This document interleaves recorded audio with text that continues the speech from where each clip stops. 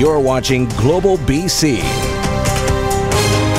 This is Global News Hour at 6. Good evening and thanks for joining us. Vancouver police are investigating a hit and run this morning that's left a cyclist in his 70s with life-threatening injuries. The vehicle and driver later identified, and it turns out it was a taxi. Julia Foy is live at 4th and Collingwood where it happened. And Julia, you spoke with someone who witnessed this. Yes, Sophie, I did. And he says he was here about 10 o'clock this morning, stopped at the intersection for a red light. Then he heard something and saw something he says he'll never forget.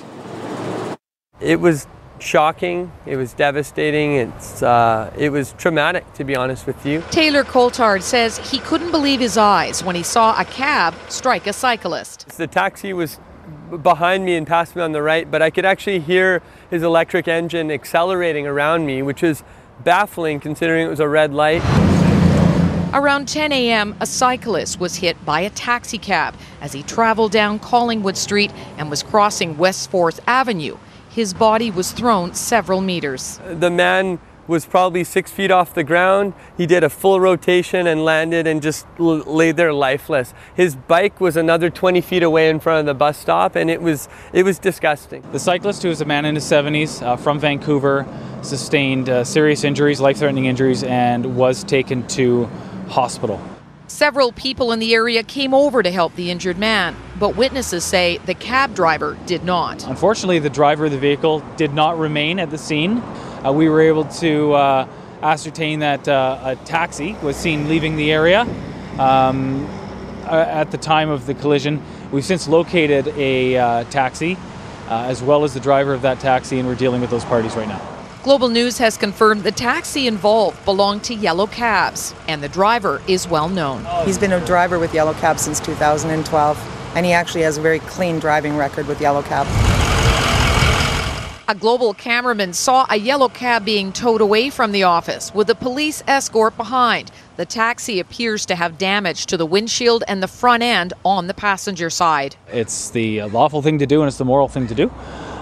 So we would expect anybody who's involved in a collision to stop, remain at the scene of the accident. Taylor was the first on the scene, and he can't stop thinking about the man he tried to help. I just hope he's okay. You know, I'm looking forward to finding out where he is, and I'll probably go and see him tonight if I can. Now, Vancouver police are continuing their investigation, and even though there is a suspect in custody, they're asking anyone who may have been a witness here this morning or who may have dash cam to contact them. Back to you. All right, 4th and Collingwood. Julia Foy, thanks for that. It's been a little over a month since two Surrey men were last seen leaving the Lower Mainland. Tonight, RCMP confirmed the bodies of Ryan Provencher and Richard Skur have been found. Their remains discovered last Saturday near Ashcroft, just north of Spence's Bridge. Catherine Urquhart recaps the timeline of their disappearance and what we're learning about the investigation.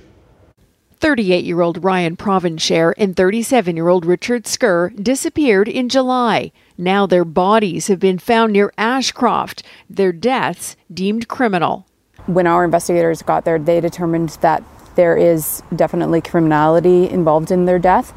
The Surrey residents were last seen in the 16400 block of 23A Avenue on July 17th.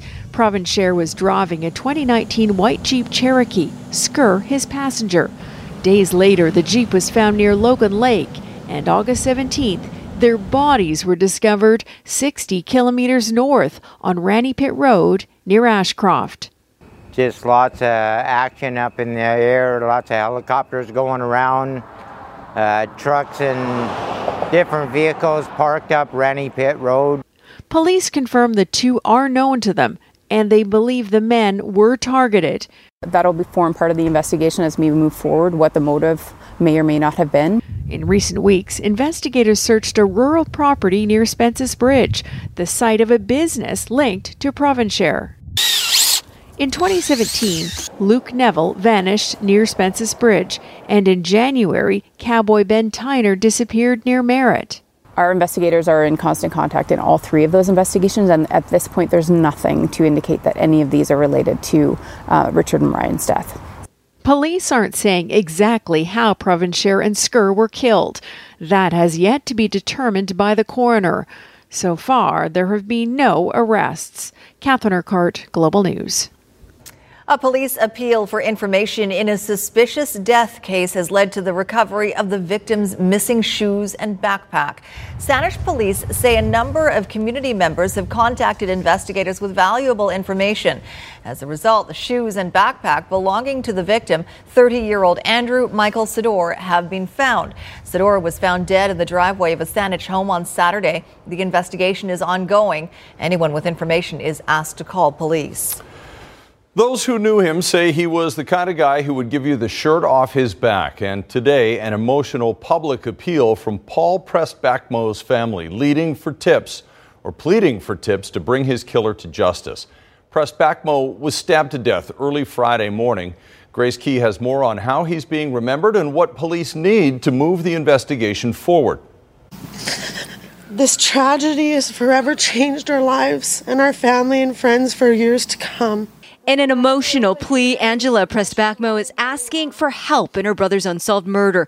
The 45-year-old mechanic is being described as a great-hearted person who would help anyone in need. We will never be able to hear his infectious roly-belly laugh, his contagious smile. Paul Pressbackmo was taking out the garbage and having a cigarette when he was stabbed to death at about 3:20 Friday morning. His body was found at the parking lot of the Semiahmoo Mall in South Surrey. Investigators believe he may have known the suspects. They've collected a great deal of video surveillance, spoken with a number of witnesses, and all that. The totality of all that leads us to believe that Paulie was the victim of an unprovoked attack. Police dogs tracked a nearby house where one man was arrested. He's been released as investigators gather more evidence. In order to charge someone, you need evidence, and that's what we're doing. We're collecting the evidence. We're continuing to collect the evidence, and we're hoping to change that status. New details have also emerged involving an assault that occurred earlier that evening in the same area. Just before midnight, a man in his 60s was seen at the Coast Capital Savings. He suffered extensive injuries. Police are seeing if there's any link between the two cases. We implore those who have information to please come forward and report any information to the RCMP. We are hoping that another family will not have to stand here like we are today and go through what we're going through, requesting the same of our community. Investigators say there are people out there with information who have chosen to remain silent. Paul's family is asking them to do the right thing. Grace Key, Global News. A man convicted in the violent murder of a Vancouver realtor has been granted unescorted temporary absence from prison. Back in June of 1980, Susanna Cito's body was found dumped beside the Cowichan River. She'd been raped, tortured, and murdered. The killing remained unsolved for nearly 2 years until Kelly Toop was arrested for the rape and attempted murder of another woman in Williams Lake, and forensic evidence tied him to Cito's killing. He was convicted and sentenced to life behind bars. He's now 59 years old. Toop has been seeking parole since 2005. New details tonight in the high-profile extradition case involving Huawei executive Meng Wanzhou. Meng arrested at YVR last December at the request of the United States. Today, a BC Supreme Court judge released documents and a video in connection with the extradition hearing. Romina Dea is live in our newsroom right now with video of Meng's arrest at YVR. Romina?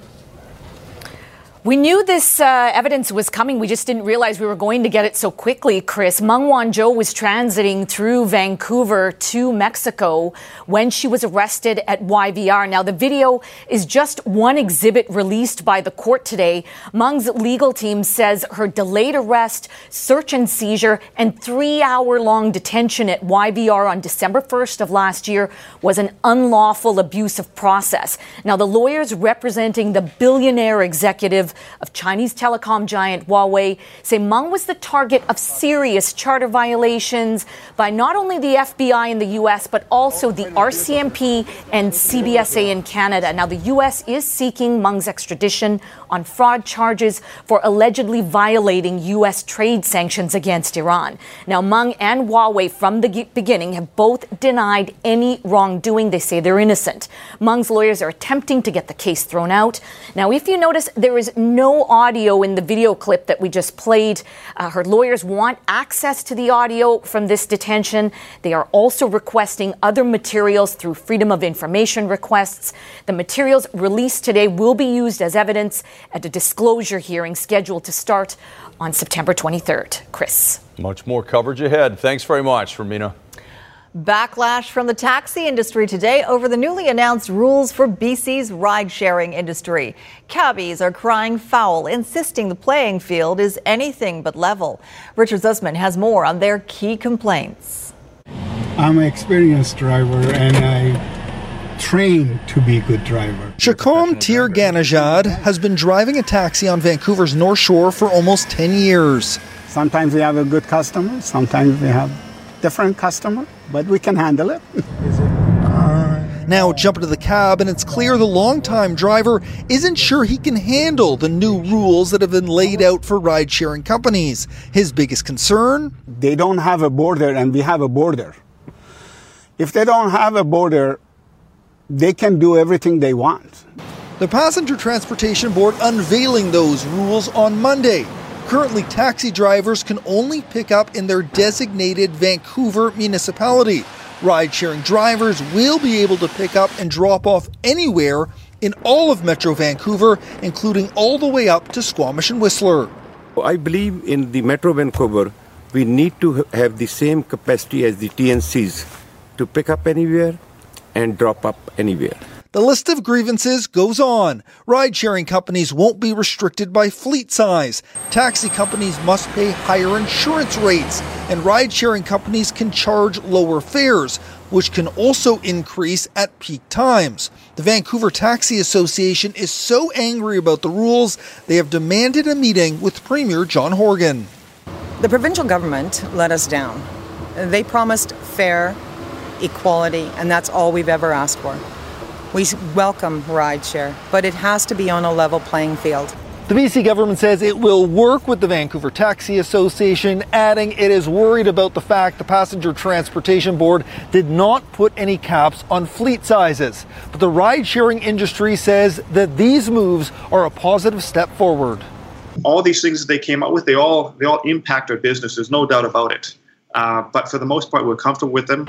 Back on the road in North Vancouver, Tirganajad says his family is worried about the impact of these changes, and it's something he isn't sure he can deal with long term. Yeah, I'm going to be retired very soon. Yeah. Richard Zussman, Global News. A damning report from the Ethics Commissioner that found Prime Minister Justin Trudeau broke the rules in the SNC-Lavalin scandal, vindicating Jody Wilson-Raybould, does not appear to be having much of an effect on public opinion, if at all. Keith Baldry joins us now from Victoria with the results of a new poll. I know we have to be mindful of polls and, we don't always feel great about them, but this one has some surprising results. Yeah, well, Ipsos has been our polling partner for a number of years, and they've come through with a lot of accurate polls over time. So I think this one is interesting. I've speculated in the past. I didn't think the Ethics Commissioner's report would really move the needle of public opinion. And sure enough, take a look at the numbers. Ipsos dug out in a poll conducted last week. First of all, basically a dead heat. When you factor in the margin of error is 3.5%, not much difference between the Conservatives and the Liberals. In fact, momentum may be on the Liberal side instead of the Conservatives. The NDP continues to be mired in third place, and the Greens still far back at 9%, up a little bit. Now, on a regional basis, it gets a little more interesting. Again, the margin of error here is significantly higher because it's a smaller sample size. But the Liberals lead the Conservatives by 4 points in British Columbia. In Ontario, the Conservatives lead the Liberals by 3 points. And in Quebec, Liberals lead the Conservatives now by an astonishing 19 points. We caught up with Michael College, the president of Ipsos Public Affairs, who makes the point public opinion isn't moving because of SNC-Lavalin.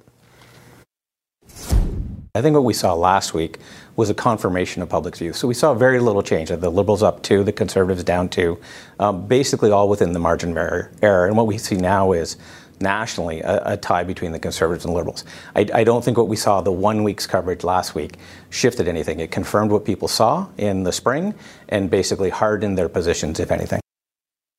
Keith, do you think the needle would move a little bit if it turns out there is a criminal investigation here? Oh, I think most assuredly, Chris, if the RCMP get involved here to a much greater degree than they have been, simply visiting Jody Wilson-Raybould back in the spring, that will turn public opinion. I think Liberals are rightly nervous about that potentially happening. If they don't, though, I think voters' attitudes and views are going to shift to other issues. Keep in mind also, right now, it's summer. It's the dog days of August. I don't think people are paying a lot of attention to federal politics right now. But that election is going to come up faster than we know it. Oh, yeah. All right, thanks very much, Keith. Right now, though, an emotional roller coaster of a day in Hope, where hundreds of people who rely on the only wheelchair-accessible van in the community thought they'd lost their ride. Someone stole the Hope Care Transit van. And Ted Chernecki now on why it's invaluable to the community and how coverage on Global helped this story have a speedy and successful ending. For anyone, it'd be hard to miss with all the stickers and lettering. It's pretty obvious that this van is especially equipped to transport wheelchair-bound patients. Yet none of us seemed to bother a thief who broke in, stealing not only the van, but the liberating experience it so often moved. Somewhere between Saturday night and Monday morning. Where was it? It was parked right outside the office here across the street.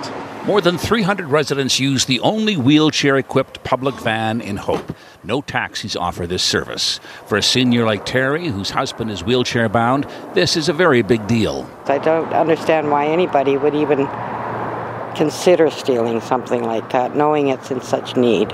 Yes, it's insured, but replacing the van is not simply a matter of going out and buying another one. Those ramps and even winches need to be installed to strict safety standards. Yeah, it has all the ramps and everything, and pulley system for wheelchairs that are motorized and very heavy to move. Hope Care Transit says its service is totally run by volunteers, no public money. So far this year, it's been used more than 100 times, carrying passengers from Boston Bar to UBC and anywhere in between. Many trips are to meet medical specialists, where the appointments were made months ago.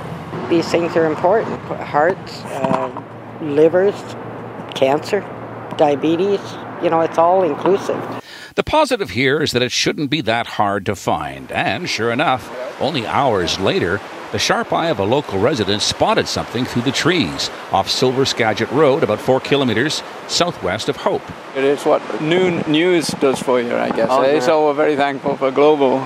I don't know why it's dumped out here, but it seems to be a frequented spot, I suppose. The RCMP will keep the van for a few days for fingerprinting before returning it to the owners, who say they'll beef up security, starting with the steering wheel lock at the very least. Ted Chernecki, Global News. Glad they got the wheels back. For sure. A Surrey man feels like he's caught in a life-or-death catch-22 thanks to the healthcare system. He's been taken off the list for a double lung transplant because he's overweight. But he says he can't exercise to lose weight because he needs the transplant. Nadia Stewart has his story. It's only a short walk to and from the washroom, but by the time Brock Hinchberger makes his way back to the living room, he can barely breathe. This is his quality of life. His wife, Sandra Anderson, says her husband's health has been deteriorating steadily over the last 3 years. This was Hinchberger in 2014, until one day he came home with chest pains. I had a little pain, and by the time I got here, I could barely get out of the car. Turns out it was a blood clot in his lung. That was the beginning of his decline. Next came the cellulite infection, pneumonia, and by 2016, he was diagnosed with chronic obstructive pulmonary disease, or COPD for short. He only has 23% of his lung function. Their last hope, a double lung transplant. But days ago, when Adamson inquired about the wait time, she got some shocking news. I said, he's not on the list, and we've closed his file. I said, why? Why was this closed? Why was the file closed? Because he's overweight.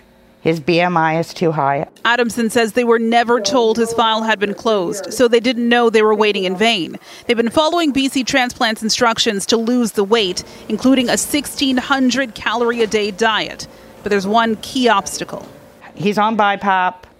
We've got him on the diet, but he can't exercise because he doesn't have the lung capacity to exercise. BC Transplant would not speak specifically to Hinchberger's case. In an email, they say a number of factors for transplantation are considered throughout the assessment process, though it's still unclear what factors ultimately disqualified Hinchberger. The list was one of the things that, that we were striving for the whole time. He and his wife hope the file will be reopened. I don't want him to die sitting here on the couch. Because time is not on their side. Nadia Stork, Global News. Well, so far, about 50 people from Oppenheimer Park have accepted offers to move into safe and stable accommodation. On Monday, an order was issued to all campers to be out of the park by 6 p.m. tomorrow. The notice in response to ongoing health and safety risks in the park and serious concerns expressed by the Vancouver Police Department. The city says 140 units of housing have been secured by BC Housing, and they are immediately available. A number of shelter spaces are also available. Well, it's a great evening to enjoy a stroll at the PNE, day 3 of the fair, and that's where we find our meteorologist, Christy Gordon. I think it's day 3. I've lost track already, Christy. So much to do there.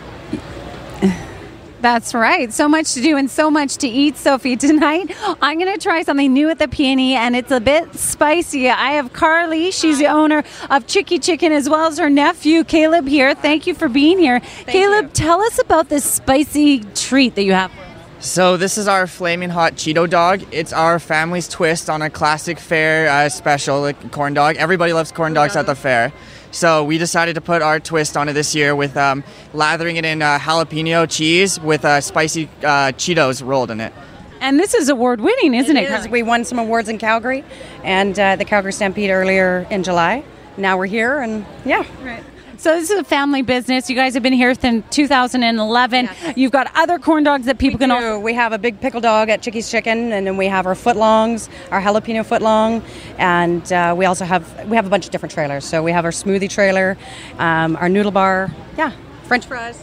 French fries, of course. Okay, I better try this. It's not too...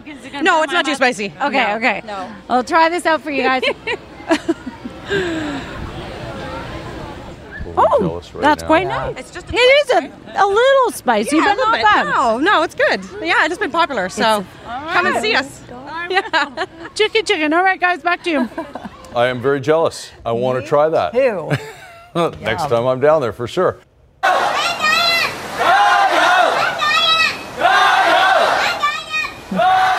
A child chants to Hong Kong protesters during this past weekend's mass march. The child chanting, "Hong Kong people," and the protesters reply, "Cheer up." Not a lot of cheer today, as a highly anticipated news conference by the leader of Hong Kong offered little reassurance that the unrest will end anytime soon. And as Global's Jeff Semple reports, the fate of an employee of the British consulate in Hong Kong has raised even more international concerns. The British consulate here in Hong Kong says it is extremely concerned by reports that one of its employees is now being detained in mainland China. The 28-year-old hasn't been seen in about 10 days, and his girlfriend says she last heard from him in a text message she received while he was traveling back from mainland China towards the border in Hong Kong. That text message read, "Please pray for me." Police here in Hong Kong confirm they are investigating the missing persons case, but so far Beijing has not commented on those allegations. One person we did hear from today, though, was the Beijing-backed leader of Hong Kong. She held her first press conference since that massive peaceful rally on Sunday. We will start immediately a platform for dialogue with people from all walks of life. So this is something that we want to do in a very sincere and humble manner. Carrie Lam says she is open to dialogue with the movement's leaders, but for their part, the protesters say they're not interested in talking. They simply want their demands met. Most importantly, the formal withdrawal of that controversial extradition bill. And until that happens, they say, the demonstrations here will continue, with another one scheduled for tomorrow. Jeff Semple, Global News, Hong Kong. Caught on video, a close call for spectators at a figure-8 school bus race in Indiana.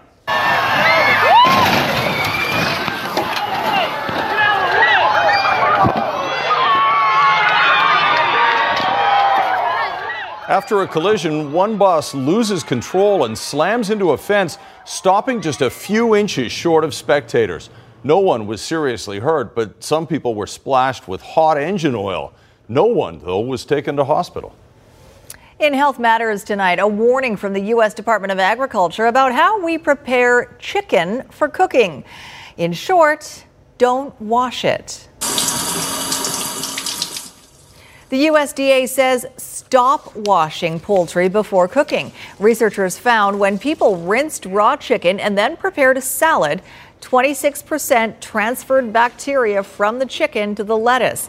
Even if they cleaned in between, 14% still cross-contaminated. Black lights show how far the bacteria can travel. How many times are you peeling a vegetable, you drop it in the sink, and you just pick it up and go on, and so at that point you've cross-contaminated your vegetables. The USDA says that you should prepare food that won't be cooked before handling raw meat. Thoroughly clean and sanitize any surfaces that might have been contaminated, and never rinse raw meat. Duly noted.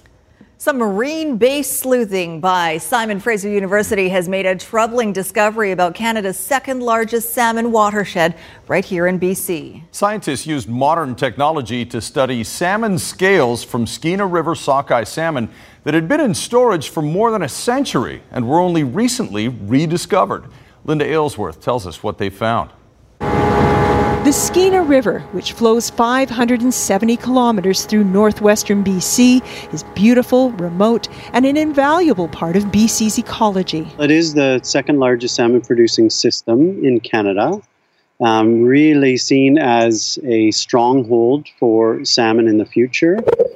Like in most BC rivers these days, those salmon are struggling, but just how much has been difficult to assess. Our data for them go back only so far as 1960, and the commercial fishery on the Skeena River began in 1877. So researchers had no idea what historically healthy populations were.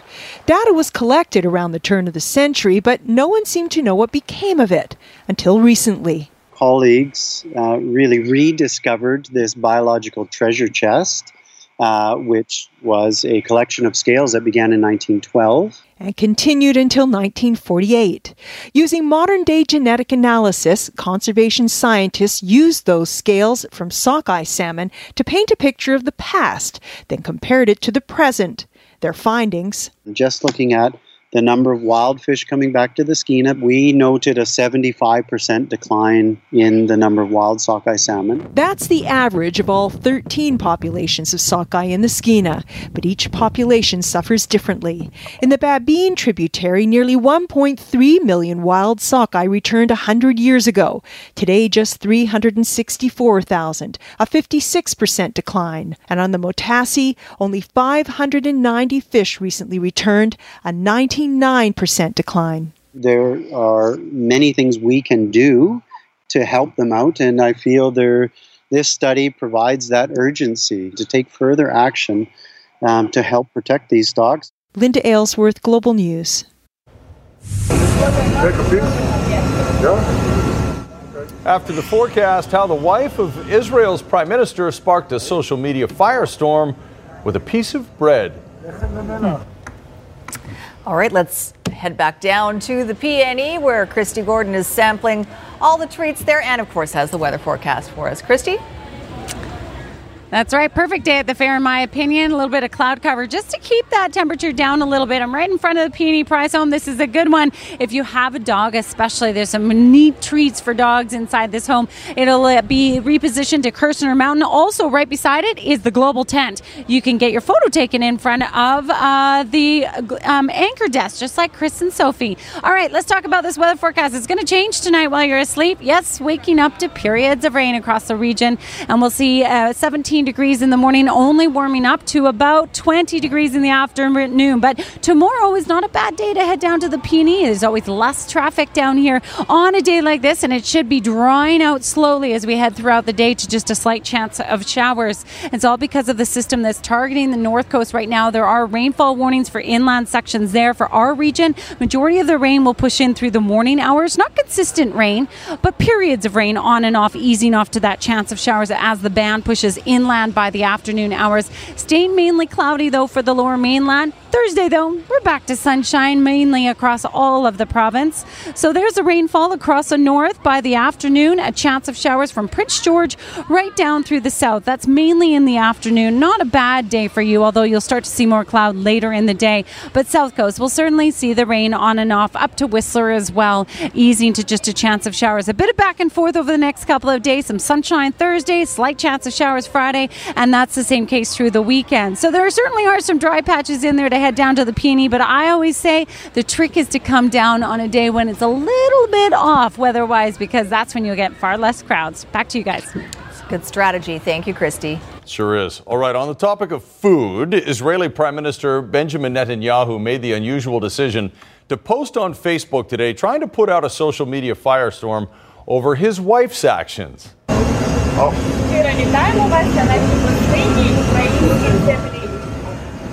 When Netanyahu and his wife Sarah arrived in Ukraine for an official visit, they were presented with ceremonial bread.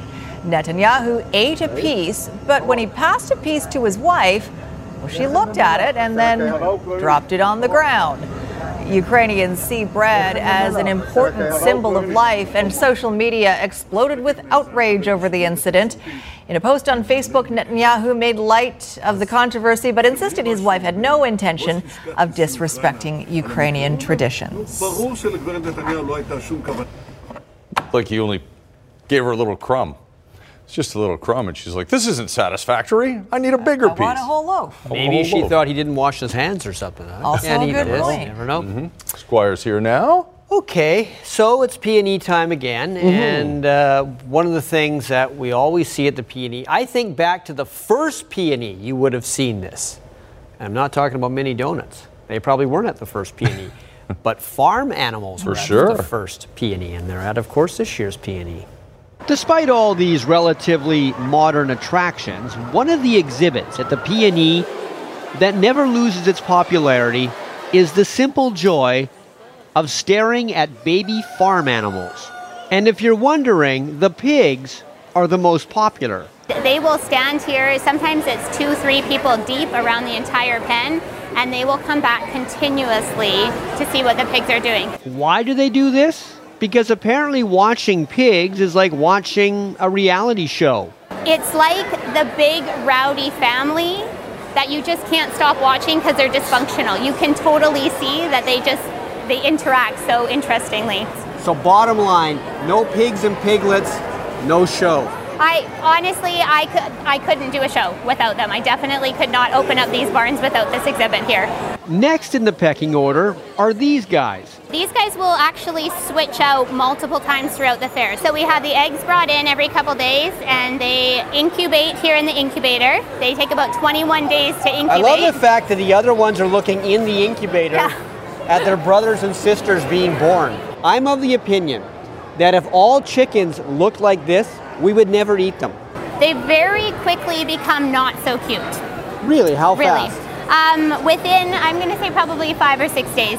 And cute can come in different forms. She was a past 4-H cow, so she's super sweet and lovable, and I've been told that she even gives hugs, although I have not tested that out. Well, we decided to test it, and she does give hugs. It's all part of demystifying farm life.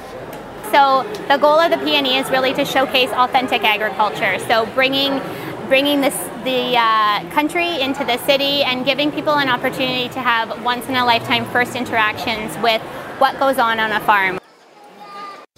See, so country mouse meets city mouse, or country meets... Country chick meets city something like that, yeah. I confused myself. Jim Benning's got a new deal. Squire's here with the details of the job jar that awaits him. The what? It's a job jar. Oh, okay. I thought that was that thing from Star Wars. That's Jar Jar. Oh, that's Jar Jar Binks. The Canucks made it official today that Jim Benning has a new 3-year contract. And as we said last Friday when we first heard about it, once Benning went through the draft and free agency, there is no way the Canucks can let him go to the final year of his deal without any future security. If you're that unsure of your GM, you can change him, or you have to change him before the final year of his deal. Don't make him audition for it and still allow the guy to make player moves while doing it. So what did get Benning his new contract? Well, it was his drafting. Getting Brock Boeser, Elias Pettersson, and Quinn Hughes was enough to convince the Aquilinis that he should stay on the job. The ownership, I think, is happy, with the direction of the team. From when I started, we've had to draft, players, and I think we've drafted well. We got some good players now that are going to be, cornerstones, core players for our group for the next 10 years. Here's Vancouver's Brock Boeser. Now that Jim Benning has a new 3-year contract extension, it's time to get one of those cornerstone pieces Brock Boeser signed. Contract talks continue with Boeser's agent on what could either be a short 3-year deal or possibly a longer-term contract stretching upwards of 6 years. The Canucks would like that to come in around $6 million per season. Boeser's camp thinking more like $7 million. I'm continuing to talk with Ben Hankinson. We're trying to get to some common ground. Like, none of the RFAs have signed yet. So I'm going to continue to work with them, and I'm hopeful that we can get something done here before camp so he's there at the start of camp. When you look at the Canucks roster, there's no question they'll be better this season, but will they be playoff material? Benning believes his team is capable of taking it to the next level, led by young core pieces Elias Pettersson, Brock Boeser, Bo Horvat, and Quinn Hughes, 3 of the 4 being key draft picks selected by Jim Benning. I think, last year, the first 60 games we were competitive. The last 20 games we kind of fell off. We didn't have the depth and we got injuries and stuff, and, we ended up not making the playoffs. And I think, we've addressed some of those needs in signing what we think are 2 top 6 forwards to help out with Petey and Bess and with Pearson and Bo and shoring up our defense. So, it's going to be the continued growth of our young players. They have to come in here. Having Quinn Hughes for a full year is going to be exciting, I think, this year. And, with Brock and Bo and Petey and, them continuing to get better and with the support of, some older experienced guys, I'm excited. When they do sign Brock Boeser, whether it's for $7 million or a bit less, other players on the Canucks are going to have to go to get this team underneath the salary cap. If that means sending big money players to the minors, ownership, according to Jim Benning, is on board with it. This will make training camp in the preseason much more interesting because instead of just kids who make very little getting sent down, veterans who make 7 figures better impress, or they'll be sent out of the Canucks as well for salary cap relief. We got different options. We're looking at all of our options, but a lot's going to depend on training camp. We're going to have a competitive camp this year. There's going to be competitions for jobs and ice time. So I know Travis is excited about it and having different options, and we're going to try out different guys and see how it works. All right. The Lions are still saying that owner David Braley is still wanting to sell the team to owners who have the wherewithal to be in charge of it for a long time. And some have been spoken to, and quite frankly, I have to say David Braley has talked about selling this team for a few years now, and the indication of those who have been interested in buying it is that the price is always too high. And the other thing we've heard is no matter how much David Braley says he wants to sell to potential buyers, those potential buyers in the past have gotten the impression he really is not as keen to sell the Lions as he says he is.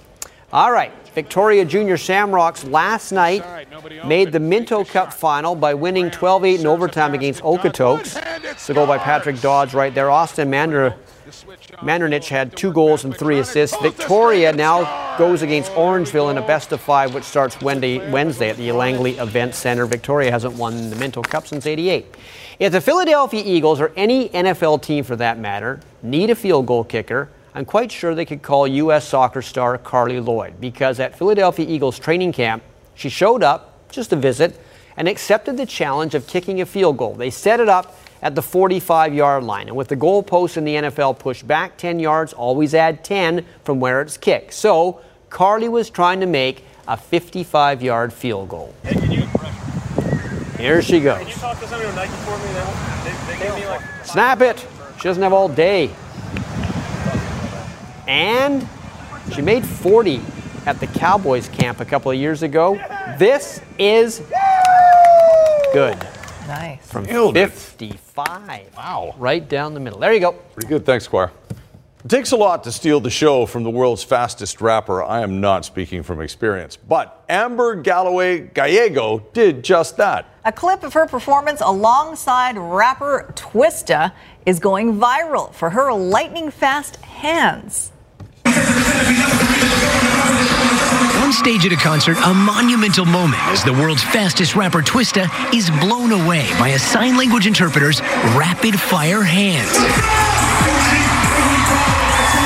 It's not the first time Amber Galloway Gallego has stolen a show.